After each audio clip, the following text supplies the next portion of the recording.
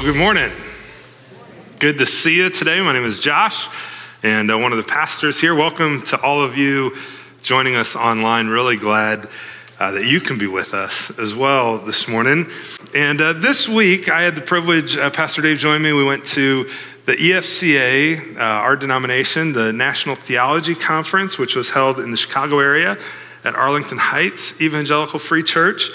And we were there for the week, just kind of drinking from the fire hose, listening to different guys speak and teach deeply from God's word and topics of theology. And, you know, today it was encouraging to me because also today we're in the midst of a series where we're doing something very similar. We're working through our statement of faith. And so we're going to be into more doctrine again this morning like we have the last few weeks. We're at 0.5 out of 10 today. And one of the things I should say this morning is that as we continue and look at these doctrines, these things we believe, today, if today's isn't true, then we can just pack the whole thing up. Everything else is a waste of time if the point we're talking about today isn't in fact true. It's a huge waste of time. And we're going to dive into some major doctrine this morning. And so I want you to be ready for some big churchy words, okay? Some theological terms. I told you I was at a theology conference this week, so I'm coming back and now I've just got them all revved up. So I'm going to be sharing big words with you today. You good with that? I'll help you understand them and we'll talk through them. But before we jump in, here's what I'd like you to do. I'd like you to turn to your neighbor briefly, just somebody near you, and tell them what your favorite book of the Bible is. And listen, if you don't know, you can just be honest and say, I don't know. It's okay. So just ready? You got 3 seconds ready, go. Tell them your favorite book of the Bible. All right, now how many of you said Leviticus? Anybody say Leviticus? I didn't think anybody probably did, but guess where we're going this morning? Leviticus. And Leviticus is kind of one of those books that as Christians we tend to maybe gloss over or skip over. I mean, if you do a reading plan through the Bible, maybe you've tried to do this before. I'm guessing if you've ever tried to do that, the books that you've most likely just kind of, well, let's just hurry up and get past this is either Leviticus and or Numbers. You know, all the genealogies and then just the way their culture of animal sacrifice and religious ritual, it just seems so remote to us, doesn't it? It doesn't always compute and doesn't make sense. So it's kind of easy just to skip over when we don't understand it. Well, the reality though, is that in skipping over Leviticus, you're skipping over some incredible truth that God has for you and for me. And something that shows up in Leviticus chapter 16, right in the center of Leviticus, highlighting its importance, is something maybe you've heard of. It's called the Day of Atonement. Maybe you've heard that term before, even if you're not regularly in church or whatever else. Or maybe if not that, you've heard the term Yom Kippur, which means in Hebrew, Day of Atonement. Well, that comes from Leviticus chapter 16, and that's where we're going to launch from this morning. We'll be in a couple other passages as well, but that's primarily where we're going to camp out today.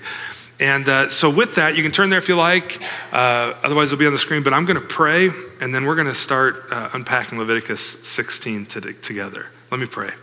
Father, thank you for Jesus. Thanks for your grace to us. And Father, thanks for Jesus, your atoning work on the cross, as we'll see today.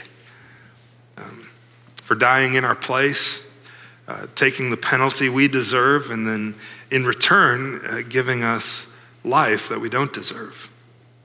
Holy Spirit, would you teach me and teach through me, even as I teach your word. Might we leave changed, encouraged by your truth. And Father, I pray specifically even for those who've maybe never trusted you, that today they might see in your word the truth of who you are and might turn to you in faith, that you'd be drawing their hearts. Father, thanks for Jesus. Guide us, I pray, and by your Spirit. Amen. Well, the book of Leviticus in the Old Testament comes right after the book of Exodus. And one of the things to understand really like the purpose of Leviticus and even where we're headed this morning, it's helpful to know a little bit about the book of Exodus. So I'm going to take you back even a little farther. In the book of Exodus, God's people, it begins with God's people in the land of Egypt. And they've been there for about 400 years. And over those 400 years, they've been made into slaves. And they're slaves under Pharaoh, and they've multiplied. It's a huge nation of people, the Israelites. And they're suffering. And so God sends a guy by the name of Moses to rescue them and to lead them out to freedom. Because he had promised long ago to their ancestor Abraham to give them a land, the promised land. He had promised that land to them.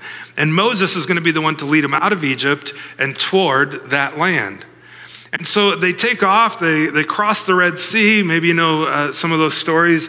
And one of the things that happens is God leads them. He's in their midst the entire time as a pillar of cloud by day and fire at night.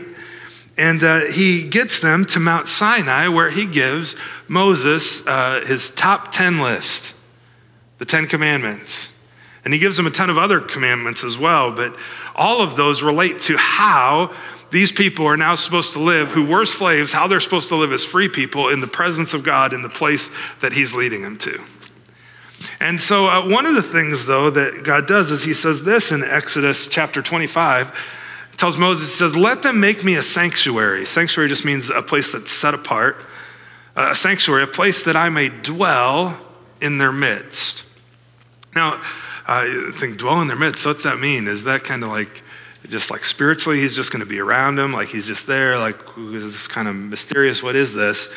Well, I'll show you something here just briefly. In Hebrew, you don't need to know how to read it other than just to look at the symbols here, these letters. This is the Hebrew word for dwell. And there's, if you add a letter to the front of it, there's another Hebrew word that means dwelling or tabernacle. And so the place that God is going to dwell is the dwelling, which is the tabernacle. Well, what's the tabernacle? Maybe you've heard of that too. The tabernacle was this big portable worship center that they carried around with them in the wilderness on their way to the promised land. God gave very specific instructions on how it should be made and the materials to be used. He gifted a couple guys who are good designers to build and make all of it.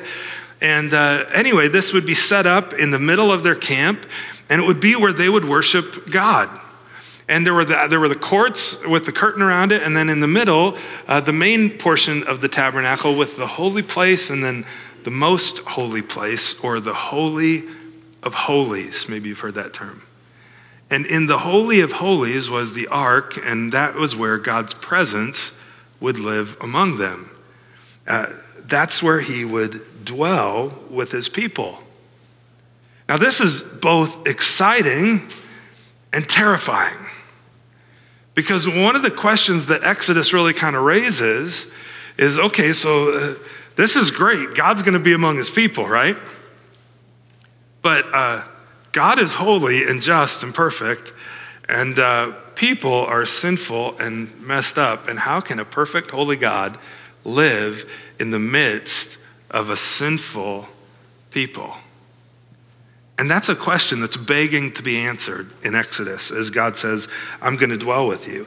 And what we see in Exodus is both of these things at play, because we see that God's presence is with his people, a pillar of cloud by day, a pillar of fire at night as he leads them across the wilderness to the promised land. When they get to Mount Sinai, we see God's presence descend on Mount Sinai as a cloud. This is a picture of a volcano in Mexico from about 6 years ago.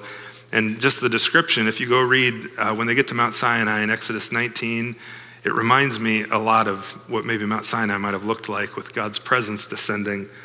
Well, Moses had gone up Mount Sinai into something that, from what's described, might have looked like this volcano. And he's there for 40 days, and the people think, what happened to him? What would you guess? You know, if I took off up that mountain and I wasn't back for 6 weeks, be like, yeah, he's dead. Something happened. He tripped. He fell in the volcano. Something happened. Well, that's what the people believe. They believe that Moses has died, and so then they start crafting their own God to worship. They create a golden calf that they begin to worship, and now all of a sudden, God's closeness, while it was a great blessing, is now problematic because of their sinfulness.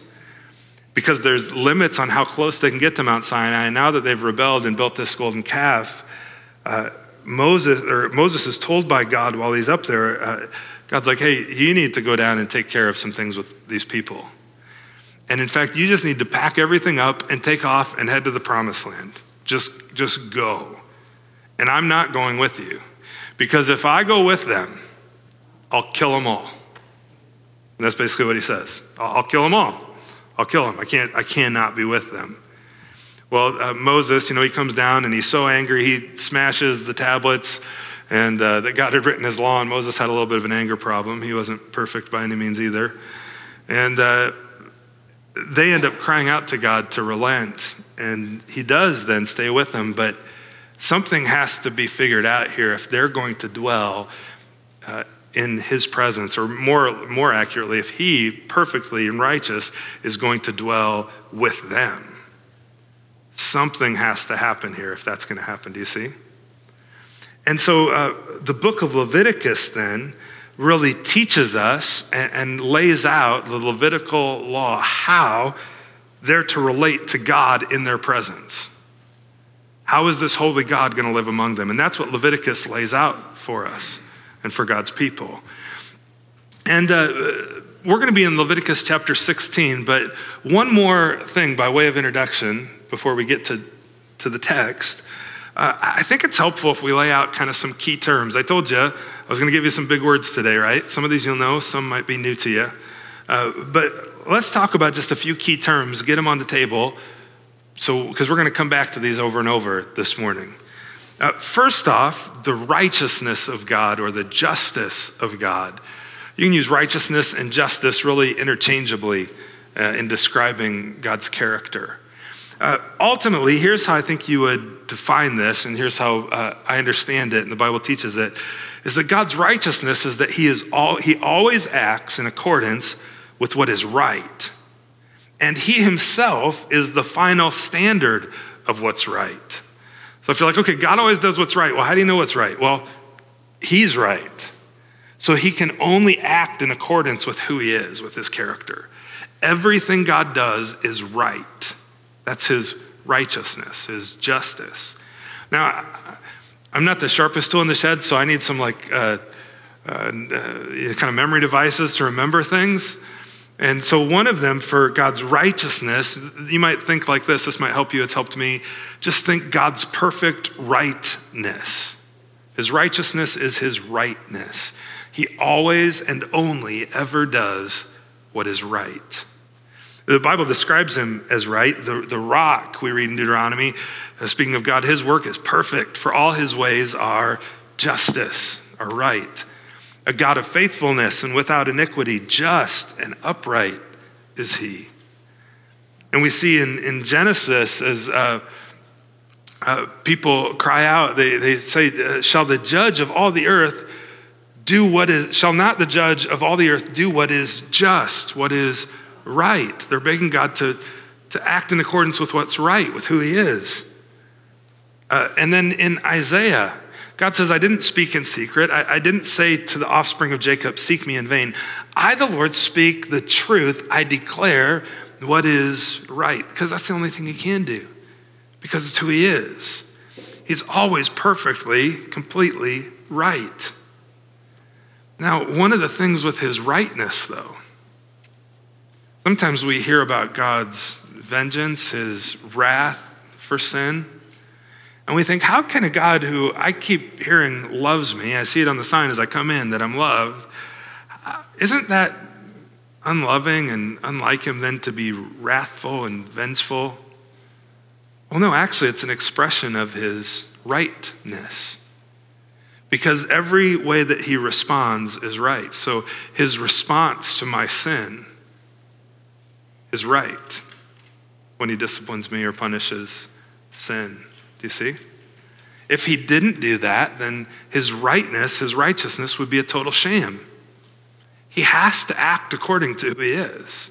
And so he has to deal with sin. And if he's going to live among these people, something has to be done to, that's our next word, to atone for their sin. Atonement. Here's another word for you. Atonement. Atonement is simply this, a reparation or a repair for wrong or injury to right a relationship.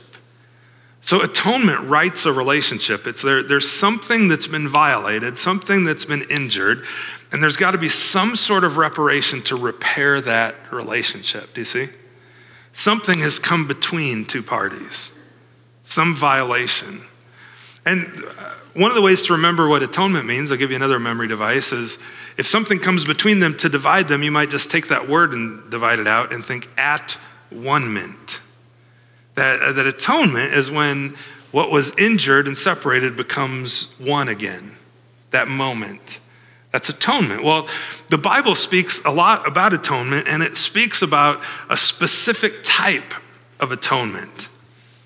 So let's just add a couple words onto this one, shall we? Penal substitutionary atonement. Were you talking about that over your breakfast this morning? You know, this came up on the drive here. Probably not in those words, but it may have come up for you this morning. Here's what it means. Penal substitutionary atonement is a type of atonement where it includes both a penalty that's paid, penal, penalty paid, and a substitution made, substitutionary. So there's a penalty that's paid in trying to bring things together again, to right the wrong, and a substitute is made. Something is substituted in the payment of that penalty. All right, take a deep breath. I told you I was at a theology conference. You're getting big words. But now let's jump into the text, Leviticus chapter 16. And specifically what's happening here in Leviticus chapter 16 is called the Day of Atonement. And what we're going to read about is something that God is commanding here to happen every year among his people. To make atonement, to make reparation, to bring together he and them in relationship, to fix what's been injured. Here's how we begin in Leviticus chapter 16. The Lord spoke to Moses after the death of the two sons of Aaron, when they drew near before the Lord and died. Now, if you don't maybe know much about the Bible, it's okay. Let me help you understand here. Moses and Aaron are brothers. And Moses is the guy that God used to lead all of his people out of Egypt, and he uses him. He's a great leader. And his brother Aaron serves as a mediator between the people and God. He's the high priest. He goes before God for the people. And Aaron had two sons. And these two sons, if we had time, we'd go back a few chapters in Leviticus 10. These two guys try to go into God's presence in the tabernacle, into the Holy of Holies, in a way that God said they shouldn't. Remember, Leviticus is giving us specific instructions for how to interact with a holy God in their midst. And these two totally violated it. And so when they try to go in, just plainly on their own, some commentators, as you read the whole context, think potentially even they were drunk, and the fire of the Lord, it says, came out from behind the curtain that separated it and consumed them. And then it says, and Aaron didn't say anything. He kept silent because he was like, what's he to say? They clearly violated what God had told them not to do. So with that context in mind, that's happened already. The Lord said to Moses, tell Aaron your brother not to come just at any time into the holy place inside the veil, before the mercy seat that's on the ark. Remember, that's where God's presence is. So that he may not die. For I'll appear in the cloud over the mercy seat. The mercy seat is just right in here, the ark. And don't just come in there anytime, Aaron, is what God is telling him. But this is how he should come into the holy place. This is the way Aaron shall come into the holy place. Now, try to keep track of the animals here with me, okay? So with a bull from the herd for a sin offering, and a ram for a burnt offering. And he shall put on, so he's got a couple animals, he shall also put on the holy linen coat, and shall have the linen undergarment on his body, and he shall tie the linen sash around his waist. God had given specific instructions for the type of clothing the priest and the high priest should wear. And this is what this is going through. And he wear the linen turban, and these are the holy garments, the garments that are set apart for this purpose. He shall bathe his body in water and then put them on. So Aaron, take a bath, get cleaned up, put on your good clothes, then you can approach. And by the way, grab a bull, grab a ram, and he shall also take from the congregation of the people of Israel 2 male goats for a sin offering, and then 1 ram for a burnt offering. So he's got a bull, ram, 2 goats, and a ram. You see? Well, Aaron, the first thing he should do is he shall offer the bull as a sin offering for himself. Because Aaron is their representative before God, but Aaron himself is sinful because he's human. And so Aaron's got to atone for his own violation of his relationship with God. And so you'll notice that the offering he makes is one where there's a penalty made. There's a bull that dies because the wages of sin is death, and blood is shed. But that bull pays the penalty. He's substituted in Aaron's place. Aaron doesn't die, the bull does. Do you see? Penal substitutionary atonement. There's a penalty paid, a substitute made, and he makes atonement for himself, and then also he's going to make atonement for his house, for all the priests, because all the priests are sinful. Just like in our church, all the pastors are sinful. Do you know that? We are. And we need atonement as well. And so Aaron takes the bull in, sacrifices it for himself, and then, a little background on how this would have happened. Old Testament scholar, a guy by the name of Ray Dillard, he describes the intense process that led up to this day for the priest, for the high priest specifically. A week beforehand, the high priest was put into seclusion. He was quarantined. Probably didn't have a COVID test. No, I'm just kidding. He was put into seclusion. He was taken away from his home into a place where he was completely alone. Why? Well, it's so he wouldn't accidentally touch or eat anything that was unclean. Clean food was brought to him, and he'd wash his body and he'd prepare his heart during that week. The night before the Day of Atonement, he didn't go to bed. He stayed up all night, the high priest did, praying and reading God's word to purify his soul. Then, on Yom Kippur, on the Day of Atonement, he bathed head to toe, and he dressed in pure, unstained white linen. And then he went into the Holy of Holies and offered an animal sacrifice to God, the bull, right? That's what he took in with him, that's the animal, to atone or pay the penalty for his own sins. After that, he came out, he bathed completely again. A new white linen was put on him, and he went in again, this time sacrificing for the sins of his house, for all the priests. Then he came out and completely bathed again. And then this time he would take the 2 goats and go and atone for the sin of all the people before the Lord. A third time he would do this. And all of this was done in public. The temple was crowded around the tabernacle, and this time it would have been crowded. And those in attendance watched closely. There was a thin screen that he bathed behind, but the people were present. They saw him bathe. They saw him dress and go in and come back out. He was their representative before God, and they were cheering him on. They were very concerned to make sure that everything was done properly and with purity, because he represented them before a perfect and holy God. Well, let's keep reading that third time when he goes. Verse 7, then he shall take the 2 goats. This is when God was commanding all this. And he shall set them before the Lord at the entrance of the tent of meeting. And Aaron shall cast lots over the 2 goats, one for the Lord and the other lot for Azazel. So casting lots, you might think kind of like rolling dice. I mean, just see how does it land, which one, flip a coin sort of thing, right? One for the Lord, one for Azazel. And Aaron then shall present the goat on which the lot fell for the Lord and use it as a sin offering. But the goat on which the lot fell for Azazel shall be presented alive before the Lord to make atonement over it, that it may be sent away into the wilderness to Azazel. Let me circle back and unpack this. We've got 2 goats, right? 2 goats on the Day of Atonement.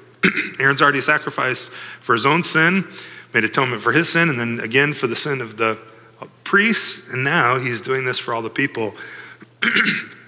And he takes the 2 goats, he casts lots, and one of them fell for the Lord. This first goat would have been the sin offering. Here's how this would have went down. He would have cast lots, chosen the goat. Aaron would have put his hands on the head of the goat, prayed to the Lord, casting symbolically all the sins of all the people onto this animal. And then with his hand on his head, he would have slit its throat and then sacrificed it to the Lord and taken blood into the Holy of Holies and sprinkled it on the altar as a penal substitutionary atonement for the people's sin.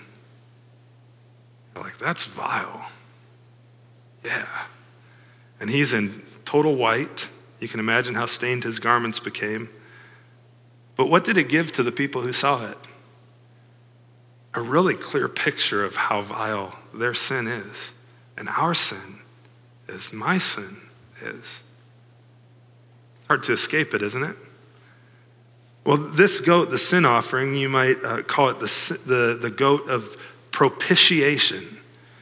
Is another big theological, biblical word. And ultimately what propitiation means is to take away wrath. Or you might say to satisfy wrath, to exhaust. That's maybe even the best word, to exhaust wrath completely. And so this goat is the propitiation. He takes away, he satisfies, he exhausts God's wrath for sin, for the sin of the people. The wrath that they deserve, instead of falling on them, falls on the goat. The penalty for sin is still paid. Death happens, blood is shed, but there's a substitute in their place. Do you see? Penal substitutionary atonement. And that word propitiation, again, another just maybe word thing to help you remember. I know I'm kind of weird. You might just think propitiation. That goat took the full punch of God's wrath, all of it, for their sin. Propitiation. That's how I learned that. There's a second goat, though. The next one is said, this goat is for Azazel.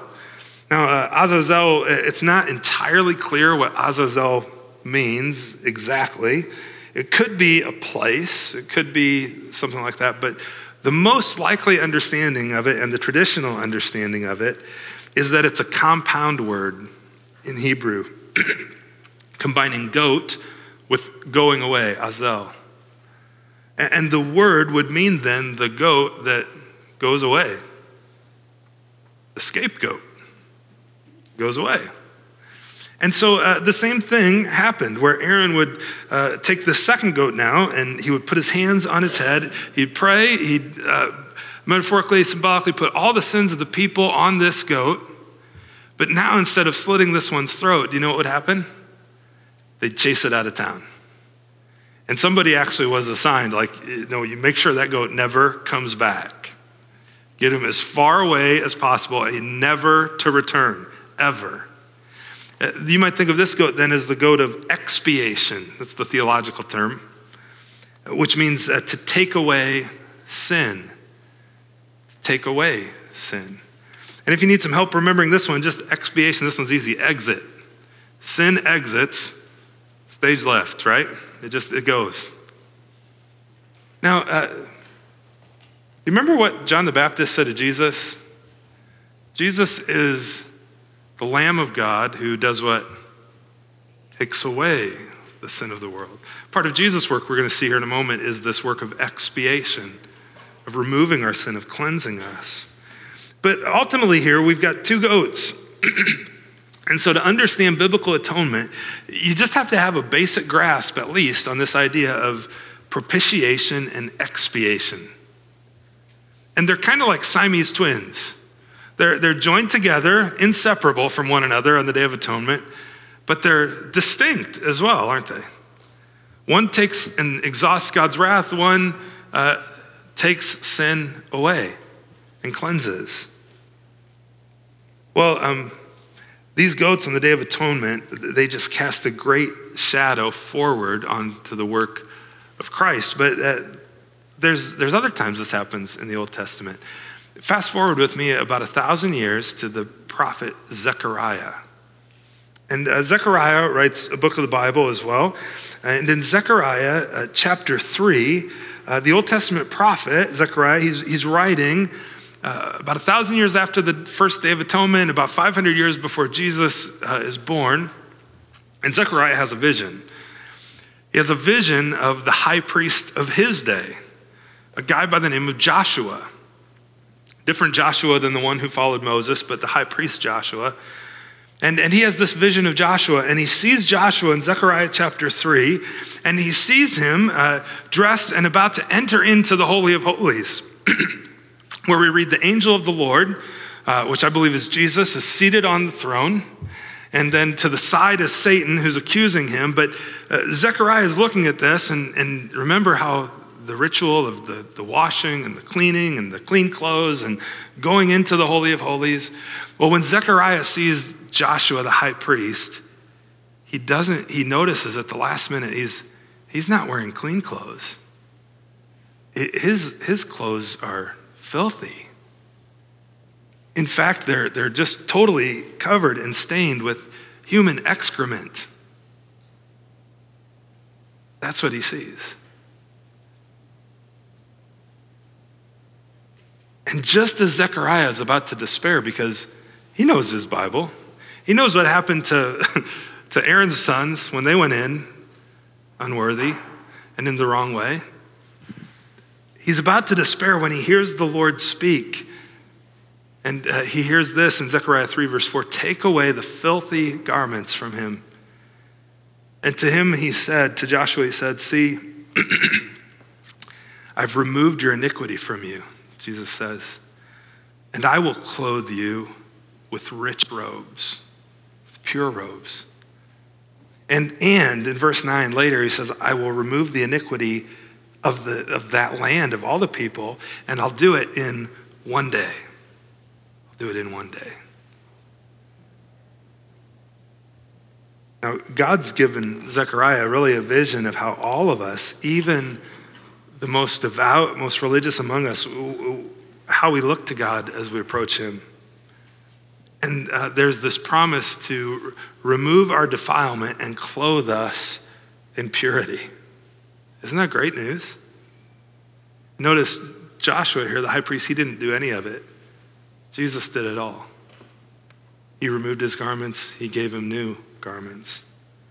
Well, another pastor, Tim Keller, explains it this way, of how this kind of casts a shadow. Centuries after Zechariah, there was another Joshua who showed up. Another Yeshua, Jesus, Yeshua, Joshua. It's the same name. Do you know that? The name Yeshua in the Old Testament is the name Joshua in English, and it's the same name. That would have been Jesus' name. He would have been called Yeshua as a little boy, Yeshua. Excuse me. But another Joshua, Jesus, he staged his own Day of Atonement. 1 week beforehand, Jesus began to prepare.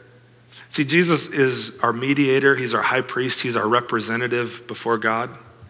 And just like the high priest in the Old Testament would have prepared for a week for the Day of Atonement. Jesus does the same thing. And then the night before, Jesus, he didn't go to sleep, just like the high priest didn't go to sleep.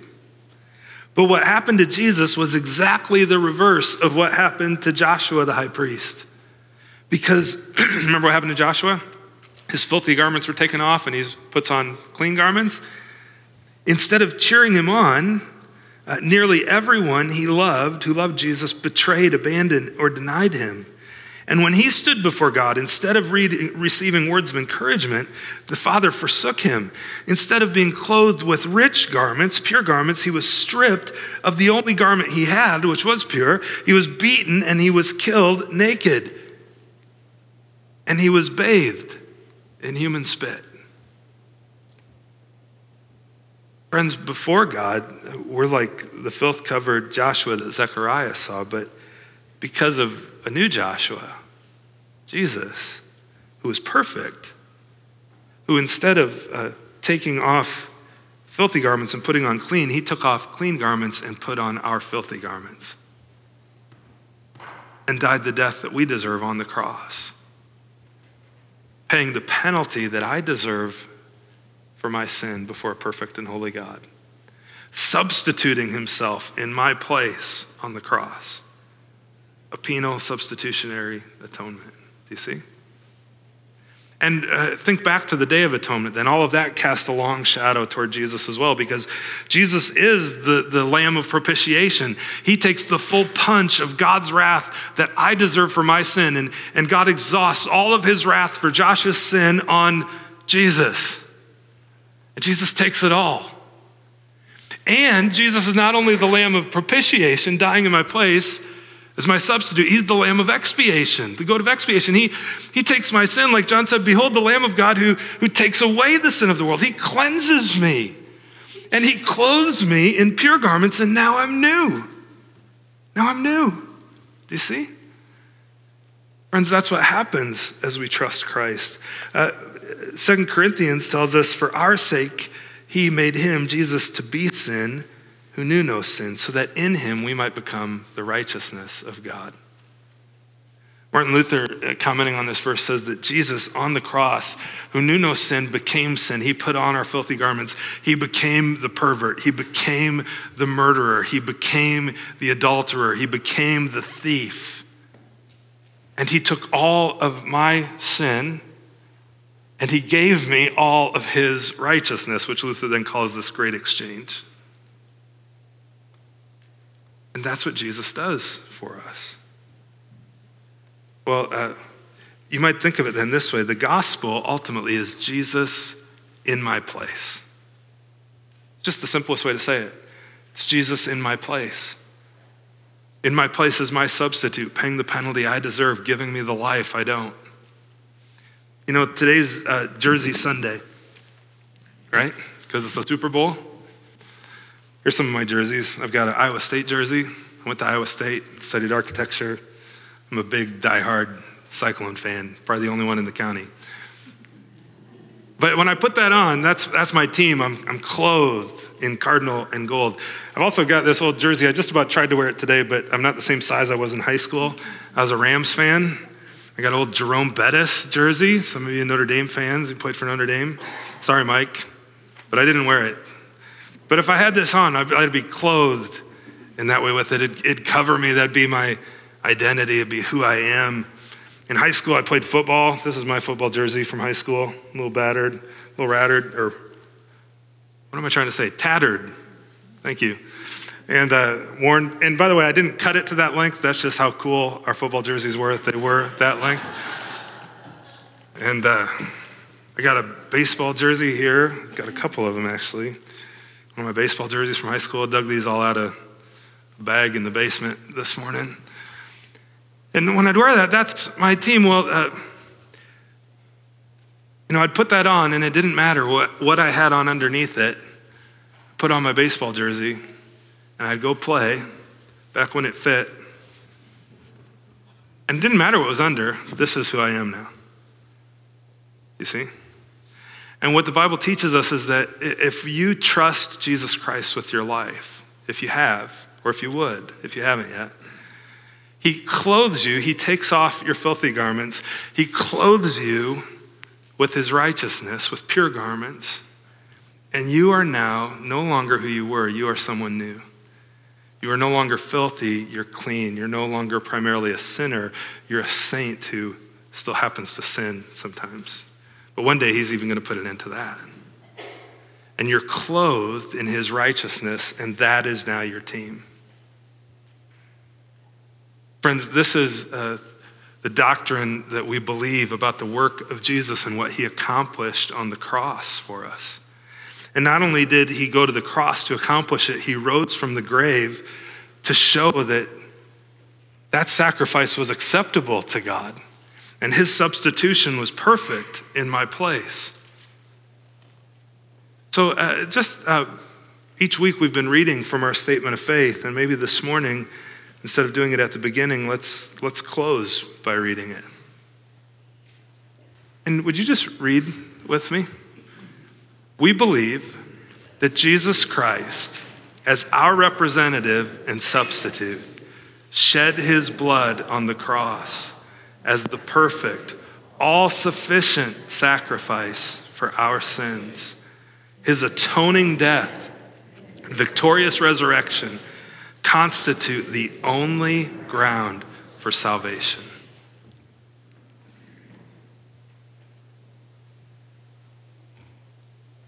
Friends, Jesus died the death that I alone have earned.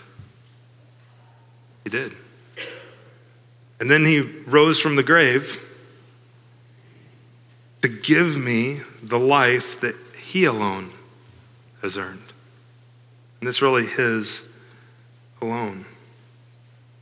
He gave himself up for me in my place and in yours.